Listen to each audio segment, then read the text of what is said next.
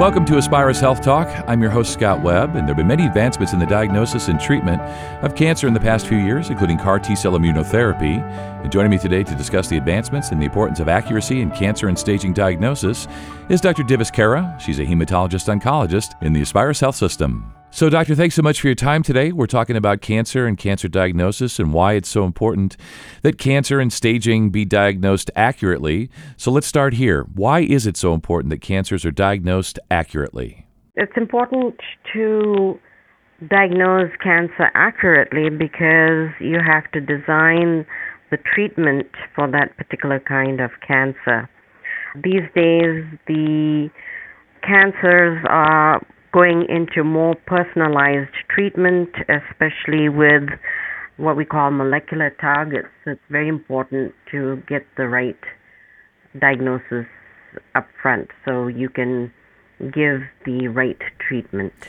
Yeah, I think you're so right. And it does seem like, in the past that it was a sort of a one-size-fits-all for this cancer or that cancer. But as you say, things have changed, and for the better, both probably for doctors and for patients. Let's go through and talk about stages and staging. What are cancer stages, and why is staging so important in determining the best treatment for patients? Staging is important because it tells us how much or what kind of treatment, especially in the earlier stage, we often want to do surgery for some of the cancers, or we can just get away with radiation. And in the later stages, we often have to give chemotherapy. So stage 0 indicates that the cancer hasn't spread. It's kind of where it started. Stage 1 is when the cancer is small and hasn't spread anywhere else. Stage 2, mainly the cancer has grown but still hasn't spread. So you're looking at maybe a pea size versus something that's now the size of an orange or almond. Stage 3, it's larger and it may have gone to the surrounding tissues and the lymph nodes. And stage 4, which is what nobody wants to hear, is when it's gone to other areas in the body away from the primary cancer.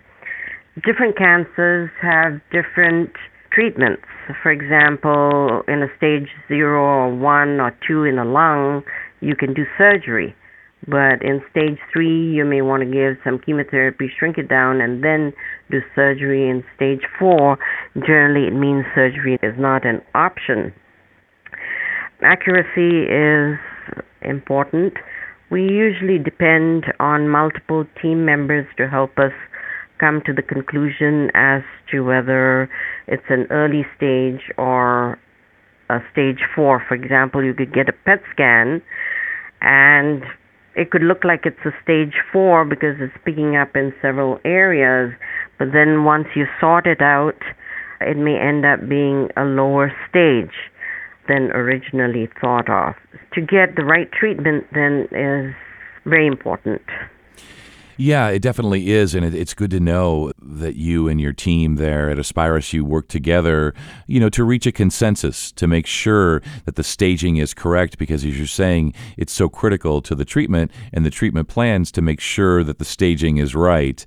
And when we come back now to diagnosis of cancers, you as an oncologist and hematologist, I know this is a fairly broad question, but how is cancer diagnosed?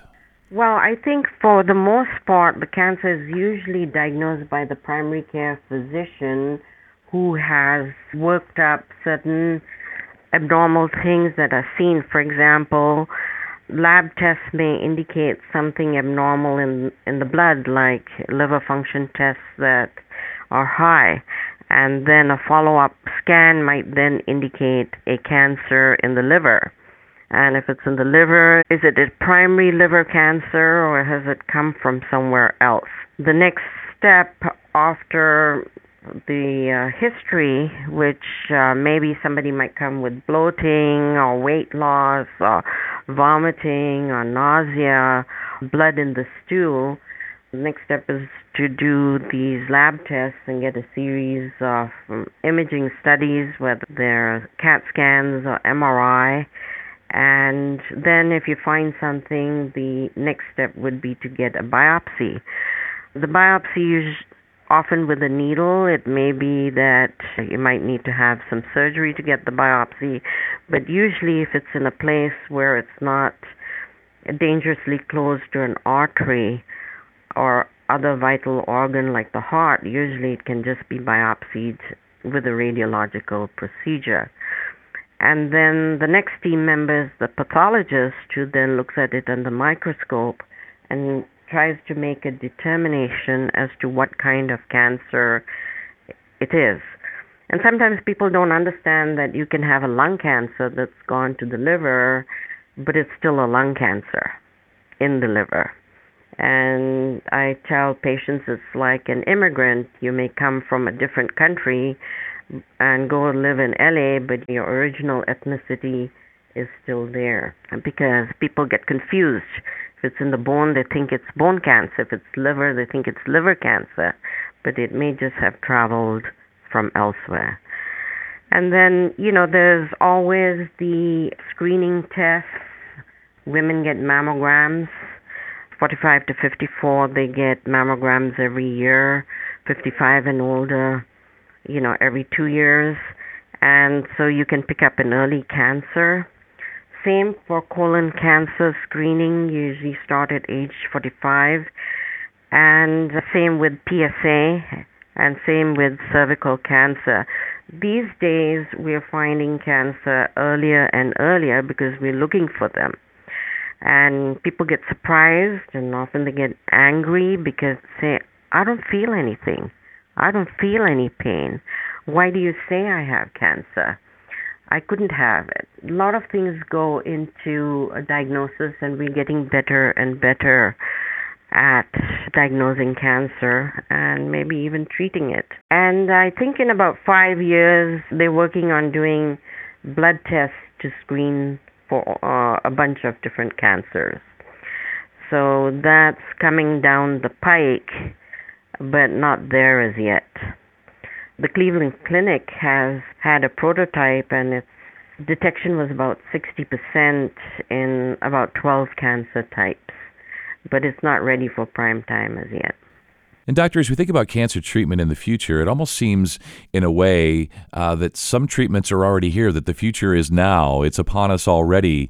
And one that I'm wondering if you could speak about is CAR T-cell immunotherapy, which sounds like science fiction to me, but I'm wondering if you can explain what that is to listeners. Yes, I actually did a lot of work in CAR T-cell, and that's coming of age, and it's a type of immunotherapy called adoptive cell therapy, and they extract the T cells and hype them up to becoming a type of heat-seeking missile. And those cells produce chemicals that kill cancer. See, what happens is when you have a cancer cell, it's like those Harry Potter wizards. It puts a cloak around itself, so the cancer treatments may not be able to see those things in the body, but CAR T-cell and some of the newer treatments go and uncover the cloak. So then the treatment can go in and target the invader and kill them.